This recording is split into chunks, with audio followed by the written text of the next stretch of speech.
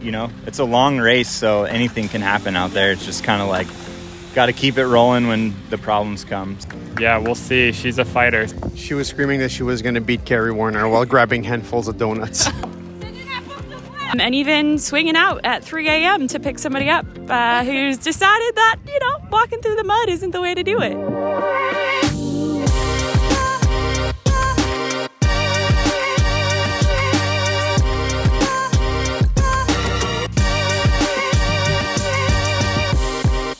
Just before you listen to this, I apologize for the first 15 minutes that has a pretty big background noise. We recorded it in the car and I didn't, there's just a lot of noise, but it gets better. Sorry about that. That's life on the road, I guess. Hello everyone, welcome to the Fever Dog podcast. I'm still Maghalie and you're still David, right? Yes, I'm Gravel Dave now. Yeah, so we are... today was race day at Unbound Gravel. Again, we're not racing. I'm not racing. David's not racing. But a lot of our friends are racing, both in the professional categories and the everybody category as well. So, we got to experience Unbound for the first time. Dave, let's start with this. What are your thoughts after seeing this? We spent, 3 hours at the first 8 stations, seeing people coming in and out, what are your impressions so far? I think, as I said again, just like yesterday, that I think the event is really dialed. It's the feed zones for 4,000 people are not chaotic at all, pretty smooth. All in terms of general logistics, it was super easy to get there. Mm-hmm. I am impressed by the level of excellence of the whole logistics. That's the first thing I noticed. The second thing I noticed is sometimes we, you and I, we're surrounded by professional cyclists. Most of our friends are professional cyclists or past professional cyclists, and we ride together or with friends that are professional cyclists, or we go on easy fun rides with other folks, and we don't realize the experience we gather sometimes in a certain field, and seeing these people out there today that they challenge themselves to complete the 200-mile challenge, and they start the thing with one bottle on their bike, or it's 100 degrees out and they don't try to cool themselves. They don't stay in the shade at the feed station, or some really, really, really basic things that for us are really basics and are literally second nature. Every time we're somewhere, we're like, can we sit or can we stay in the shade? Or can we get cool somehow, or we know we have to eat even though we don't know. But some of these folks over there, they're out there for 18, 20 hours for the 300k, 330 kilometer or 200 mile, and their feed salt bag has 2 gels and a plastic water bottle. Yeah, it's pretty insane. So those are my first thoughts. People out there, they still complete it, but you just think it could be much easier. It could be much more maybe comfortable or enjoyable with these little tiny tricks that, it'd be really fun to be able to share, I guess. Yeah, what do you think? I think it looks brutal. I think you hear about it, you see the coverage of it, and it looks brutal, but when you're actually there, and we didn't actually ride it, not a single kilometer, but just being there and seeing people, being outside, it is really freaking warm. There's no shade, zero shade. It's humid, it's super, super hot. You can't hide from that. It looks like it was, it rained overnight, so I think some of the section, people were saying, I think 7 miles in, the gravel road, on the course became extremely muddy, so no one could ride. So what people were doing is either walk for 3 kilometers, or ride in the grass on the side, but just... I think it got brutal, and the mud is a type of mud that really packs, and when it dries, it makes kind of cement. So the bikes were just covered in that, and I mean, then your wheels don't turn, so a big challenge. And then it was dry, and people were saying that the conditions were fine after that little section, but still, like, you wasted so much time and energy in that section, and then you have to go, and it just gets warmer and warmer and warmer as the day goes on. So I think it's more brutal than we make it sound. Like, the professional guys, so the leaders, are already 8 hours and 20 minutes in, and they still have 40 miles to go. So that's going to be a long day. I mean, and they're the fastest by far, so it's going to be a long day for some people. So I'm impressed by all of these people. I think to give people an idea, we got to the feed zone as the first women were coming in, and you know, a lot of these women are friends, like personal friends. We live the same type of life, we know them, and we saw where the SRAM booth was, and so when we got there, I was like, oh, I'll pop over to SRAM and offer them some donuts. And as I was there at SRAM, they were taking care of a few different athletes, and so a couple of their athletes showed up at the same time. So I took a brush and a bucket, and I just started helping cleaning bikes, because that's second nature. And I kind of wanted Sarah and Ellen to get back on the road as quick as they could. And the mud on Ellen's bike, which the one I cleaned, was just like, it was like concrete on the frame. Like, at that point it had dried and it was there, but the bike was probably twice the weight that it should have been. And I had to get like the wood handle of the brush and literally smash the concrete that was stuck on the bike. So that's the reality that people are facing. You know, a lot of them I saw have painting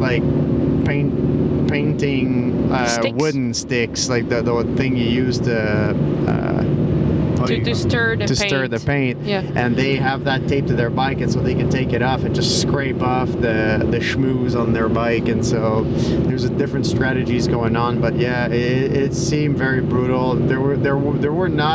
We were literally not even a third in at that feed zone, or about a third in, and there was no smiles left. No, I mean, like the smiles were some gone. of the professional, I mean, Sophia went in and she was so calm and collected, and she seemed very much in control, but also, like, that's her job, and it was cool to see that she was in such control. But yeah, it's not the case for everyone. I guess other observation for me is, it's very, very rare that I'm on this side of the tape. You know, I'm usually part of the race. So I have some, like, personal discovery about myself, I guess, from that experience. A tiny part of me feels like it. I mean, when you kind of feel, part of me feels like I'm missing out, and that it'd be fun to be part of it.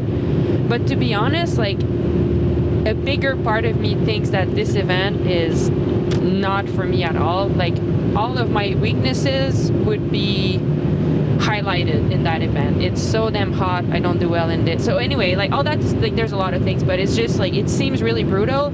And normally I have the biggest FOMO ever. Like, I want to be a part of it, and now I don't know. Like, it looks brutal enough that I don't know that I would thrive in this.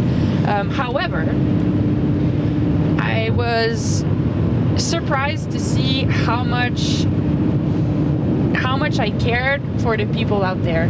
Like, Haley Smith came, and she was feeling unwell, and she said to her mechanic and her husband that she was feeling unwell, and I was like, I just felt I so wanted to help her. I so wanted her to feel better, and I couldn't do anything really. So it was hard to see that, but also, like, I just really cared, and I wanted her to get better and to get to the finish and be happy for it. And then a lot of our friends from Quebec are doing it, so we waited for them, and they arrived, and even on my Whoop, like, my stress score got super high. Like, I was anxious for them to come. I wanted to make sure not to miss them, and really I was like thinking about all these things, like, what can I do to help them, and it was a really fun feeling for me to care so much. I really enjoyed that. I never thought I would care so much about someone else's goal, and it was really cool to experience that.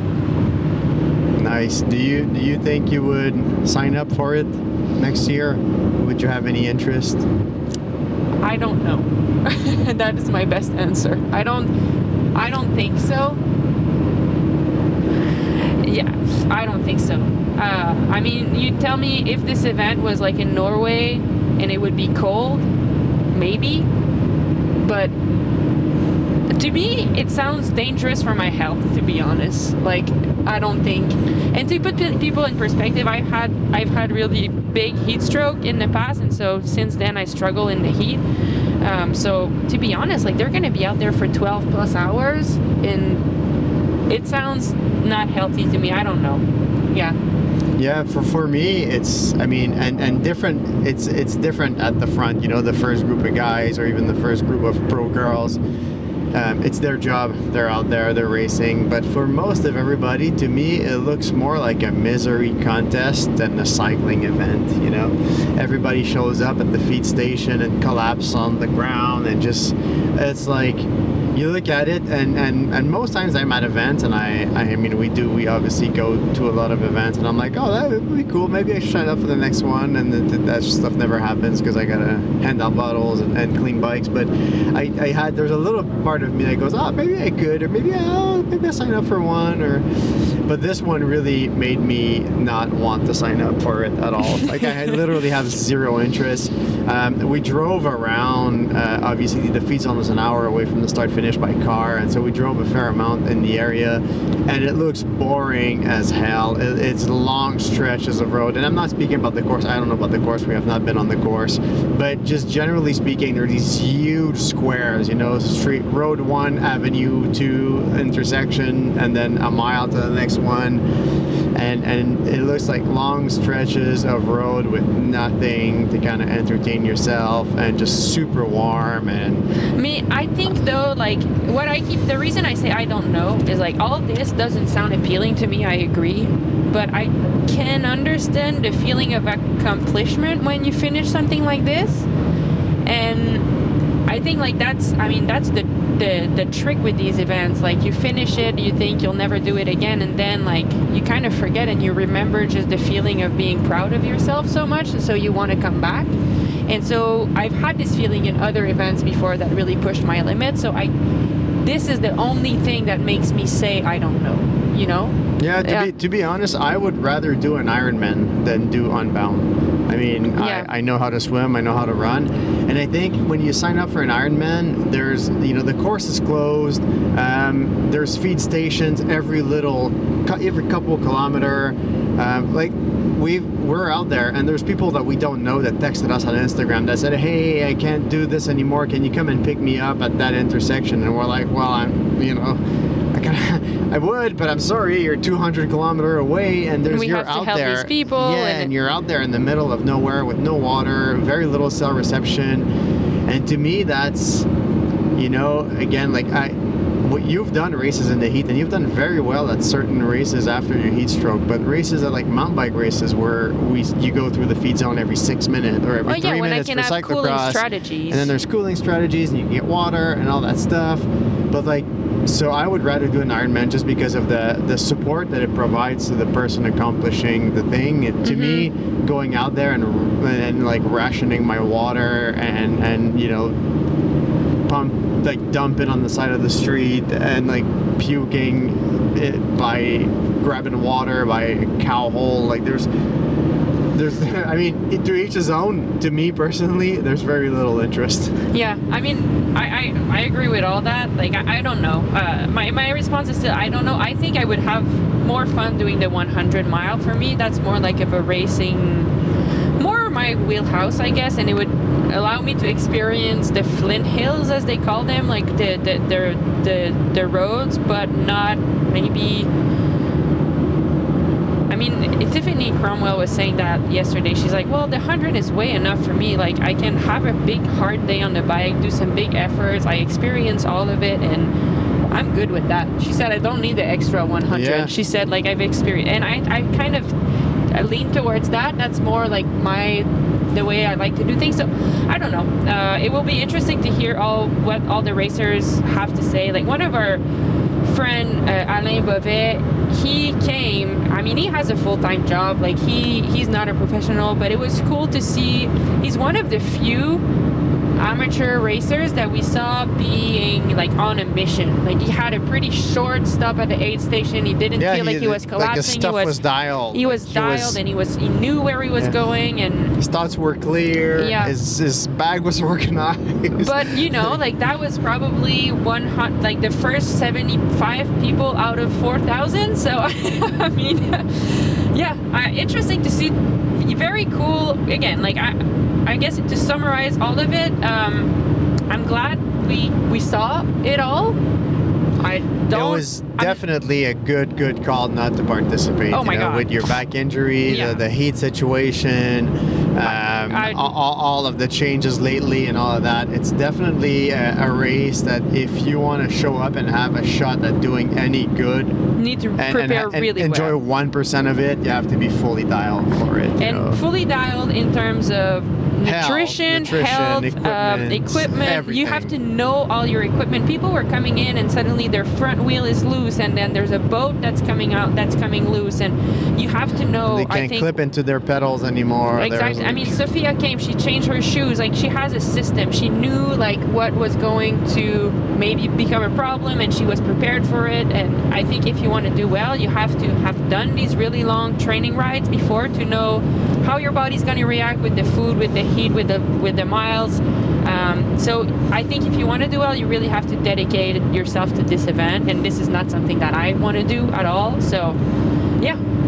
But yeah, again, like one of the highlights for me is very much to be on the other side, get to help people, and it gives me a bigger understanding of what, you know, David is doing for me all the time, I think even bigger appreciation, but mostly bigger understanding. Like sometimes I never think that other people care other than me, you know, but I think when you have friends out there and people that you care about, like you really want them to do well for them, like not result wise, but just like you want them to feel healthy, happy, and comfortable enough to accomplish their goals. So yeah, that was interesting for me to do.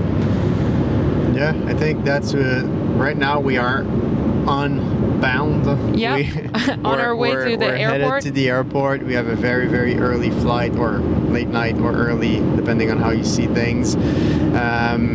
And so we're headed back home. We have a Unbound backpack full of experience. We've seen it all. We've seen the hype. We felt it. We saw with the course, logistics, all of that is. Yeah, I mean, we will have literally a better appreciation for when people say they're preparing for Unbound or they've done Unbound. We'll know exactly what it is. It's not just any 300-mile ride. It looks brutal. Yeah, it looks harsh. Just standing out there in the sun is harsh. And so yeah, and you'll hear like we have a few snippets of the support crew supporting their athletes, but also some of the volunteers that are out there all day to help people. So that's also a pretty cool thing to see.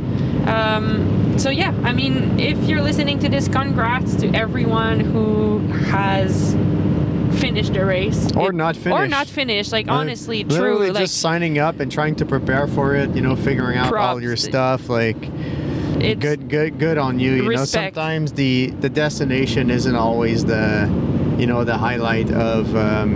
I mean, I'm thinking of, say, our friend Andrew Lespi, who's a professional rider. You'll hear his story in the snippets. He did a couple minutes of the race, 15, 20 minutes, didn't even go by the first checkpoint. Prepared this race since last year. He did all the training miles. Like, he dedicated all himself, and then it's over in an hour. And broke his bike instantly, when the race starts. What do you do? Like, is it a big failure? The race itself is a big failure, but everything you did to get there is not, and I think that overweighs the result you might or might not have had anyway during the race. So I think even for people that are not finishing, people that bailed out of the XL or the 200 or whatever, thumbs up. Unfortunately, we couldn't pick you all up, but I hope you get a nice ride and a cold McFlurry on your way home. Yes, and meanwhile, I mean, just a little update on the people that did the Unbound XL. So that, again, that's the 350 miles. Some of the people that we've had on the podcast, so our friend Mark Rose is currently at 260 miles and 20 23 hours in. Our friend Anne-Marie Rook, who is the editor at Cycling Weekly, she is a little bit further, so she's at 300 miles. She has 50 miles to go, so keep it up, people. It's crazy, but yeah, cool to see all of these people, both in the 200, the 100, and the 350 miles, push their limits. So congrats, everyone. We are at Station 1. The three first girls just got by, and Carolyn Schiff from Canyon is one of them. I'm with Steph Wyman. Steph, I saw you pressure washing stuff. Does that bring you back memories? What's the strategy here? Yeah, we if they were going to stop in the front group, it's a good opportunity to clear stuff up. They had some real sticky mud at the beginning, so it's super dry now. You can hear the drivetrains are crazy as people are going through. But if they're stopping to refuel, we're giving them a really quick wash down and some ice in the back. The temperature's spiking up now. Yeah. And but it was a good ride by Caro to here. Totally. Did she have any word? Did you say anything? How she's feeling? She's feeling a bit of back pain, but I think everyone will be. Yeah. So it looked like Ruth Winder's going to get back onto them after the feed. She did a complete ride through where the other two both stopped for bike washes. So, okay, wow. But maybe the long game's better to have your bike washed, so we'll see. Huh. Interesting. Thanks for sharing. We're at the feed station 1, and Haley Smith just came by. I'm with her husband, Andrew. I mean, it was like stressful for me to see her go, and she said she was unwell. Like, how do you feel? Yeah, I've never been on this side of things, like in a feed zone. So yeah, kind of stressful with Haley. We're just like 120K into a 330K race. So yeah, hopefully she can just start to get some food down. I mean, you need to eat to get through this. So yeah, we'll see. She's a fighter. So she there was no like I'm going to stop or not keep moving forward. Like none of that, which is pretty incredible. Yeah. So yeah, we'll see how she does, and yeah, sending good energy her way. Yeah. And what about you? I heard your derailleur ripped off and you were not able to, I mean, everything collapsed basically. What happened and how were the conditions out there? Was it really chaotic? Yeah, so early on there's a very predictably muddy section that we know is going to be pretty rough. I was riding it well within a group at the front.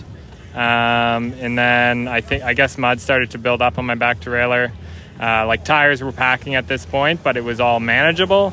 And then, my derailleur kind of wrapped up around the back and got ripped off. I was able to ride it for a little bit longer, somehow just bending it back in one gear. And then eventually that snapped off and it went into the spokes, and spokes broke, got a flat tire. For some reason I kept trying to fix it. So I fixed the flat. I took the insert out, put a tube in, made the bike single speed. And then, that didn't work. It worked for a little bit, but then it didn't, and then the wheel got so out of true from the broken spokes that it was hitting the frame. So that's it, and then I got a ride with a really lovely woman named Becky that's a local here. She's a rancher and works at a foundation in town. I learned a lot about Emporia, the area. Wow. Got a ton of stories. So yeah, it's been, it's barely 10 o'clock, and I've already had a pretty eventful day, and just going to hang out here and support Haley for the rest of it. All right, thanks for sharing. Thanks for sharing all that, because I was curious what happens out there too, like when you have probably no phone service, no cell service, and then you just can't move and you have no phone. So yeah, thanks for sharing. It's nice to see that the Kansas people are here to help. Totally. Yeah, thank you. Thanks, Max. Rebecca Faringer just came by screaming. What was she screaming? She was screaming that she was going to beat Carrie Warner while grabbing handfuls of donuts. Go, Becca! Okay, I'm with the SRAM crew. Dylan, who is Sarah Sturm's fiance. How is she doing? Did she have a word for you? How she's feeling? Yeah, she is doing pretty good. She's like 6th or 7th in a big group of people, and she had a flat, so she got that plugged and all sorted out. So hopefully she can work with some people and get back in, the next group up. Yeah, it looked like Ellen was not that far from her, so they might work together. They were together when they came in. There was a huge group of people, so yeah, it should be, it's a long race, so anything can happen out there. It's just kind of like got to keep it rolling when the problems come. So yeah. Cool. We'll be following her. Go, Sarah! Cool. And now you guys are packing up. You're trying to race to get to Paul Voss at the second aid station. He's winning, right? Yeah, he's been doing really, really good. He came in really strong, didn't need much, just a quick clean, and he headed right back out. So just trying to make sure we get there to cover him, and then also cover everybody else we're here supporting. Okay, let's go. We're cheering for you guys. Okay, so Anna, I mean, you're the SRAM responsible person here. What is SRAM's role? Like, what are you guys focusing on today? Yeah, I think it's just doing what we can to help our athletes succeed. So that's everything from doing bike checks before the race to working feed zones and doing mechanical stops for the athletes, and even swinging out at 3 a.m. to pick somebody up who's decided that, walking through the mud isn't the way to do it. Oh, was that Nico? That was Ted. Yeah, unfortunately, yeah. It's really rough out there for those doing the XL, and it'll be really interesting to see how that all unfolds, because it's totally a mental game now. Yeah, totally. I mean, you guys are incredible. I also saw some cool strategy. You're wearing a really bright vest, orange vest. Is that part of the strategy? And do you have any other strategies that you guys have been working on to make this efficient as possible? Yeah, the big thing is being visible. That's always the stressful thing for the athletes coming in. You plan out where you want to be, but at the end of the day, there's a lot of stress, there's a lot of exhaustion. So being obnoxiously brightly colored is definitely super helpful. And other than that, it's just, being prepared for as much as you can be prepared for. It's crazy out there. There's so many things that can happen. So it's just your job to kind of help them keep going one way or another, and support them in whatever they need. Yeah, I mean, you're doing great. And do we have, is that your person? Come on, Caro! Allez, Caro! You got this, my friend! Les baguettes françaises, allez! Yeah, I mean, last year you became famous in the Tour de France for switching a wheel in the Tour de France from super quick wheel change. How does this support compare to what you did in the Tour de France? Is it similar type of chaos, or how does it compare? Yeah, it's similar. The Tour de France is just so much more support, and that's a big difference between the two disciplines. So there is a very focused task that you're there for, where it's here you just have to be set up for kind of anything and everything. So it is a little bit more hectic in just okay, what's happening? What do you need? But it is very similar, and you're just kind of sitting and waiting, and then just trying to make sure you're there to get everybody rolling again. Yeah. And that's really, at the end of the day, what it is, just supporting the riders to make sure they can do the best that they can do, and just keep riding out there. I love it. Thank you. Meanwhile, other highlights. So Sophia seemed like she was very calm and under control. She was in the front with Carolyn Schiff and Ruth Winder. Other than that, other highlights, Sarah Sturm, the nicest person ever, came by, and all she did was ask about how Haley Smith was doing, because apparently Haley had been puking on the side of the road. So her concern was on her competitor, wanted to make sure she's fine, while herself, Sarah, still has to race. Still 200 kilometers at this point, so kind of cool to see. 1566! 1339! So David and I are waiting at the crew for hire spot in the feed zone, and it's a really nice choreography to watch. So there's someone screaming the numbers of the riders that are coming in. It's really clear that it's the crew for hire section. So they scream the number. Then there's a really nice setup of all the bags of the riders with the numbers, and it's a very good system where there's a logic way of how the bags are placed. So another crew is picking up the bag, they're running, and then they go to help the rider. They fill up their bottles, put lube, give them food, and then the riders are off. So it's a really efficient system, and it's cool that people that didn't bring their crew can still benefit from that. So all volunteers from Emporia, awesome people. Okay, so with the crew for hire volunteers, are you all from Kansas, from around here? Yes, we're all from Emporia, Okay. Kansas. Mm-hmm. How does it feel to be able to help people in their achieving their goals? I think it's awesome. This is actually my first year, and it's really intense. I didn't think it was this intense. Yeah, it's super intense. Okay, I'll let you Yes. go do your work. But thank you for answering. Yeah, you're welcome. Thanks for doing what you do. Forever, except when you need to break. Yeah, exactly. Comme la première section est arrivée rapidement, là, alors... Nice! Okay, let's do this. Anything else we can do? Votre plaisir. We're good.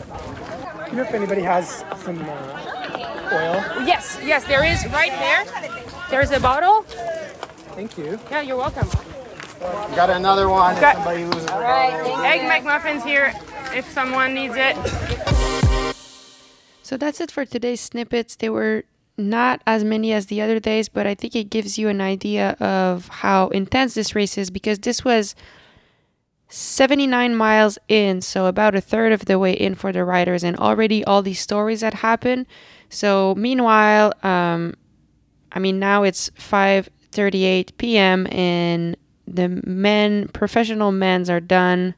Keegan Swenson won, but the women are still riding, and everyone else too. So the women are, I think, 11 hours and almost 12 hours in right now, and they're still out there. So many more stories happen. It looks like Carolyn Schiff from Canyon is going to win. It's going to be a battle between Sophia, Danny, and Sarah Sturm for the rest of the podium. So interesting stuff going on. Good job, everyone, and thank you all for listening. I have a feeling we're not in Kansas anymore.